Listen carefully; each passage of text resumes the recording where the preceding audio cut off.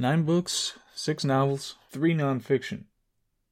His last work, 1984, it was a timely warning, just old enough to be forgotten. Its ideas have too easily entered the lexicon and lost their potency as concepts. Today is 1984, it's 2023, and I'm Jackson Keats. We're going to see the king. So for context, just after World War II, when 2 prolific tyrants had proven terrifyingly capable of galvanizing a population under brow of propaganda, is when this was written. This was 1949. So much like Nietzsche foresaw the 20th century in his writings after the death of God, Orwell saw the future tyrants in the tea leaves that would best the ones of the recent past. So the actual story of the book, most people likely have read it by now, but Winston Smith is a low-level party member. He works in the Ministry of Truth, where his job is to alter historical records to comport with the party. There's a rumored revolutionary named Goldstein, who is the lightning rod for the ire of the party and party members. They hold the 2 minutes hate. There are so many things that have been just memified or added to the general knowledge or consciousness from this book. It's incredible, but the 2 minutes hate, where they show a picture of Goldstein and the whole convocation engages in this ritualistic hate where they all yell at the screen, become ravenous. And Winston, during this, he observes a lot of the people who are engaging in this, but eventually is swept away in the proceedings. There are also, as part of this world, the proles, who are kind of the poor people that fall outside of the interests of the party. So they generally do what they want to do. They're not observed in the same way, but they don't have the resources or the benefits. They're the poor. So one day, of course, Winston buys a diary. And this is, in the context of the world that's been set up here, this is a revolutionary act. It's something that he was not supposed to do. And even just the act of having bought it is enough to condemn him without having written anything in it yet. So this really sets up what the stakes are under this regime. Now, during the 2 minutes hate, there was another person, inner party leader, Winston's outer party. And he, just for a moment, he caught eyes with O'Brien, who is, like I said, a member of the inner party. But in that moment, Winston perceived that there was something that was a little more to O'Brien than the rest of the party members. He perceived in that moment that O'Brien could have had his suspicions about the party and what the party was doing.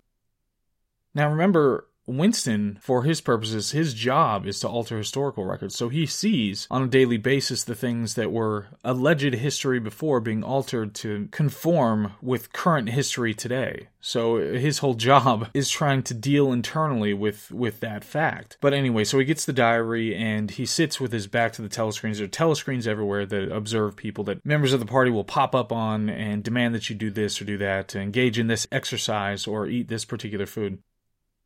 He sits with his back to the telescreen and he begins to write in this diary just the things that he thinks about Big Brother, the nomenclature for the party itself.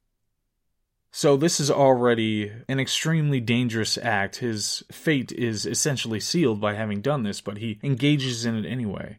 And then soon he receives a letter from one of the other party members. This is a young woman that he had noticed before as part of the 2 minutes hate, who was particularly ravenous, but she gives him a letter, and they have to be very careful about the way they communicate with each other, in crowds, not for an extended period, but they have to set up these meetings. But he gets a letter from her that says, "I love you." And so they set up a meeting. They end up meeting in this forest area where there are no telescreens, and they're able to be open about what they think when it comes to the party, and what they think about history and Oceania and East Asia versus Eurasia. And so this continues.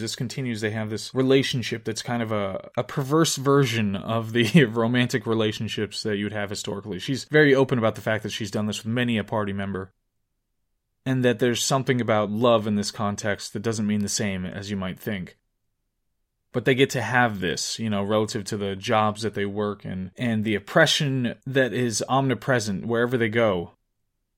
But they discuss the possibility of O'Brien being a member of the Brotherhood, the underground group that is trying to resist the party. And eventually they're invited by O'Brien, the member of the Inner Party, to his home, where they believe their suspicions about him being an undermining force and being a, secret mole are vindicated. So they go to see him. It's luxurious conditions where they go, and it seems they were right about O'Brien, and O'Brien gives them this book. And it's a book that was allegedly written by Goldstein. Goldstein is, again, the revolutionary who's supposed to be the source of the hate that people feel in the mornings when they're being riled up. But in this book, Goldstein, and this is something that wouldn't be available, to people just in general, Goldstein identifies and describes everything the party is doing and how they do it. So this is corroborating everything that Winston thought about what the party was, and he's truly understanding now. And this gets into this part of it when he's reading the book. You kind of leave Winston for a minute. It becomes this more lecture on the structure of the society at this time and what this kind of a tyrannical government would look like.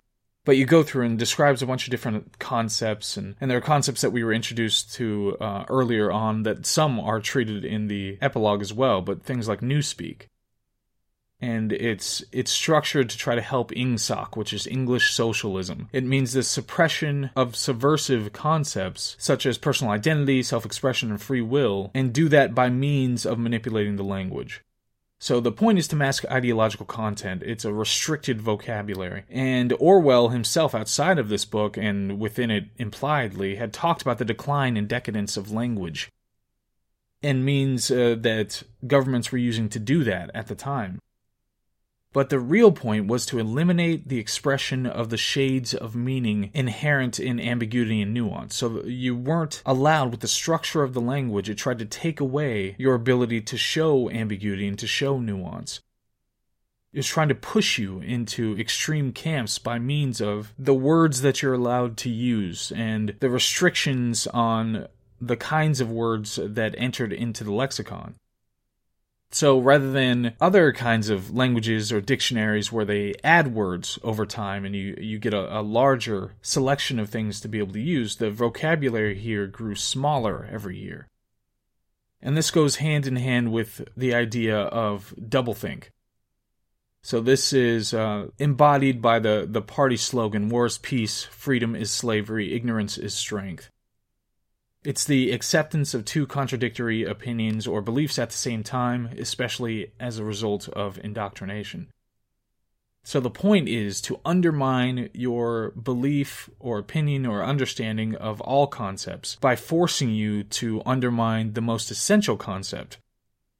The law of non-contradiction, the law of logic, that there is such a thing as reality or such thing as truth. You undermine that, and then there's nothing left. You can believe anything, even two contradictory things at the same time.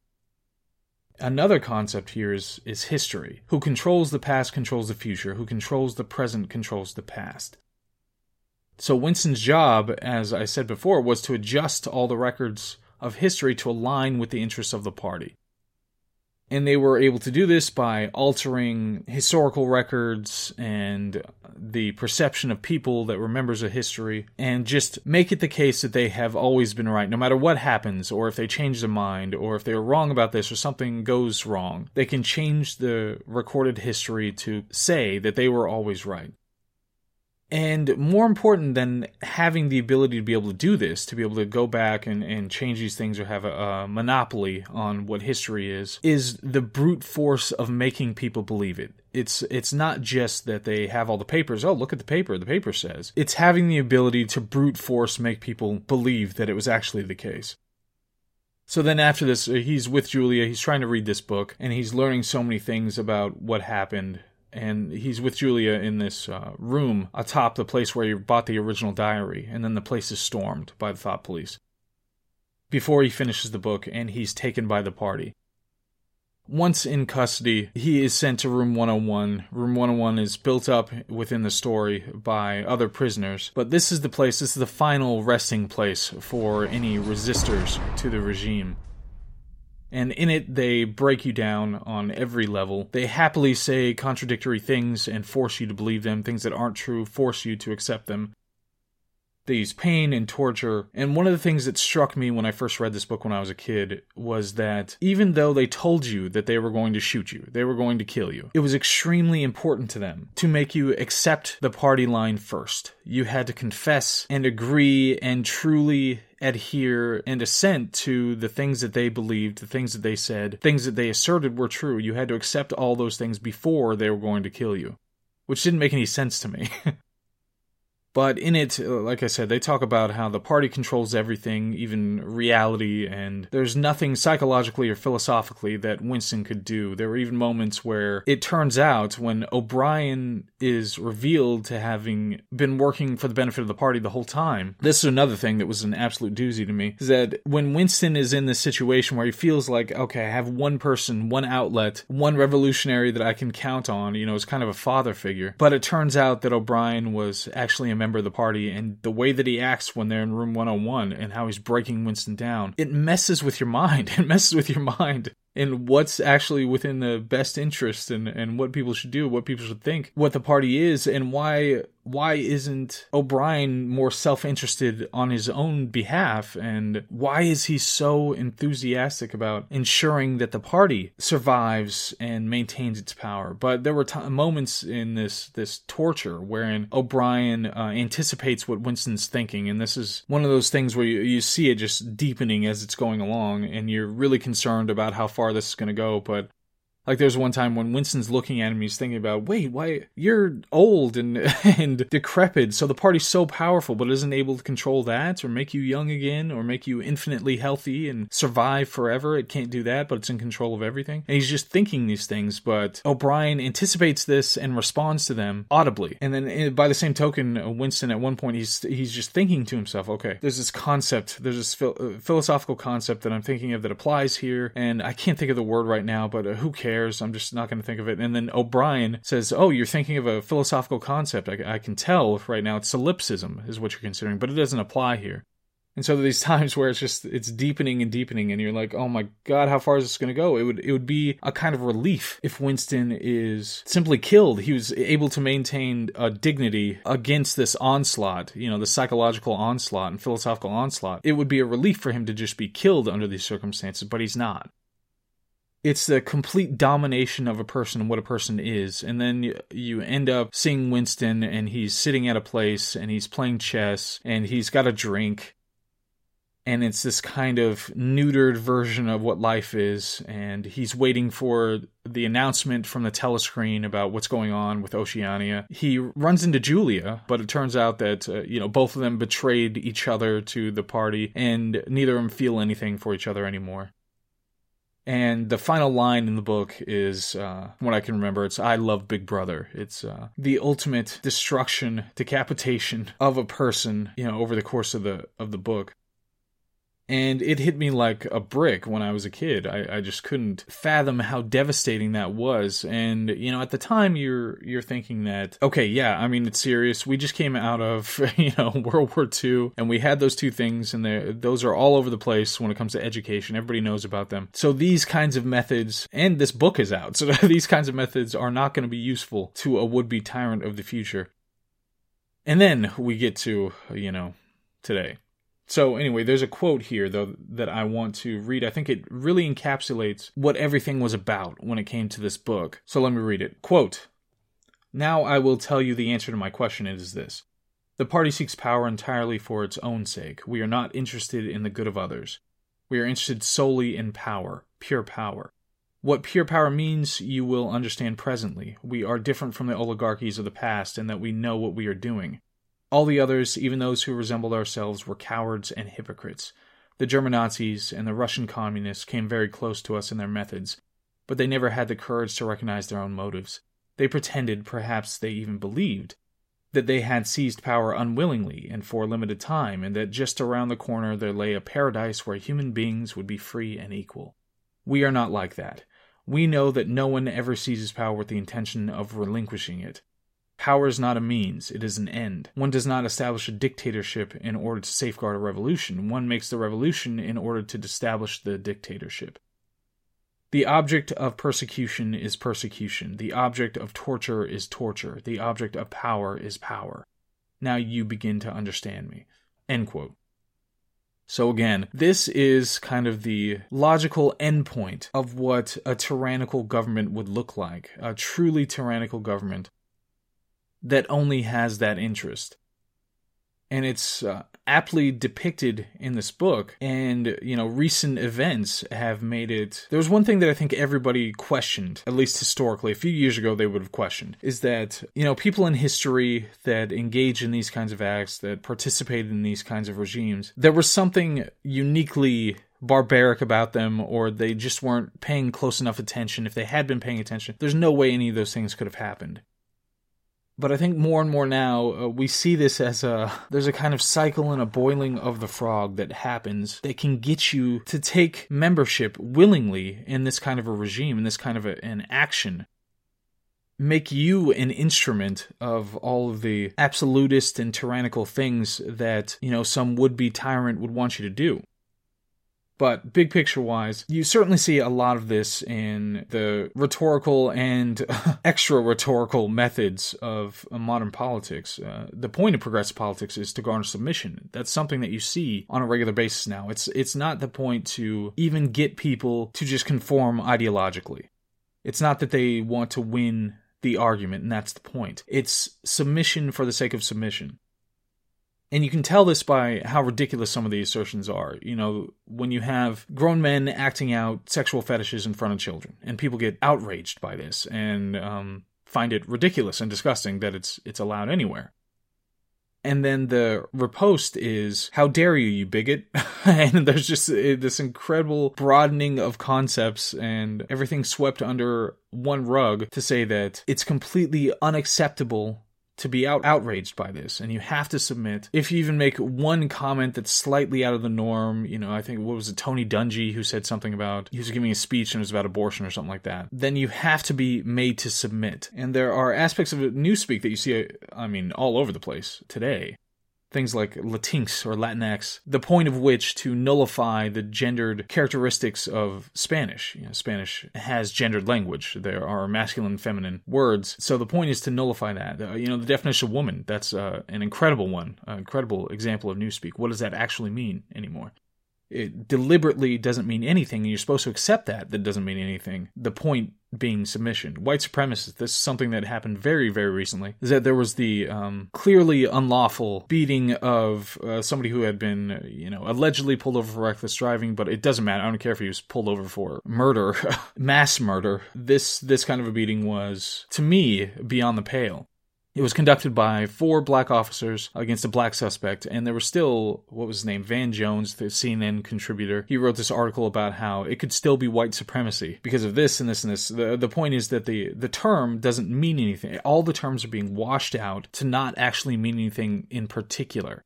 They're just supposed to be emotionally engaging. Violence is another one of those terms that used to mean something very particular, and there was a distinction so that you could use language to have those distinctions, but it's being removed, that distinction. So violence now can mean, just things that are said on the internet. That's equivalent to violence. Or thinking one idea over another idea, just actual thought crime, that's engaging in violence. Illegal alien is another one. That one was banned, that you can't say illegal alien. And it's supposed to be replaced by immigrant, which, again, it's supposed to nullify the nuance and ambiguity that you can create, the gray areas that you can create when you get to use language precisely. So immigrant, just in general, can mean a whole bunch of different things. It can mean, somebody who's here illegally or legally, somebody who came here is now a naturalized citizen, or came here has a particular status, or came here and doesn't have any status and shouldn't be here. It can mean all those things, but they try to nullify your ability to have nuance in that conceptual context. And just aside from politics in general, we have this whole idea of names. And this is something that's really interesting to me, is that names are so different today with online presences. We used to have names with classical correlates. A lot of the times they'd be named for somebody who accomplished something great or somebody who was part of the family, and you'd switch around the middle names and first names and all those sorts of things. So it shows your pedigree within your family and has that connection. Or at the very least, it was some reference to what your parents thought or what your parents liked or what your parents wanted for you or something like that. So there was that connection to it. But today, our names are more often with our digital presence, which has much more reach than our, individual geographical presence. we often change our names to something that we decided on. We decided this is going to be our name instead. So there's a whole bunch that is just changing the way that we communicate about people and about history and about each other. And all of that has an impact on who we are and what we do, our behavior, what we're likely to do, what we're likely to be interested in or not interested in. All of that is going to impact it. The primary way that we communicate, especially when it's online, is through just the words, the language itself. In person we can communicate with body language and emotional reactions and a million different ways that are not discernible when you send a text or when you send a tweet. And that's more and more just a means of nullifying that nuance.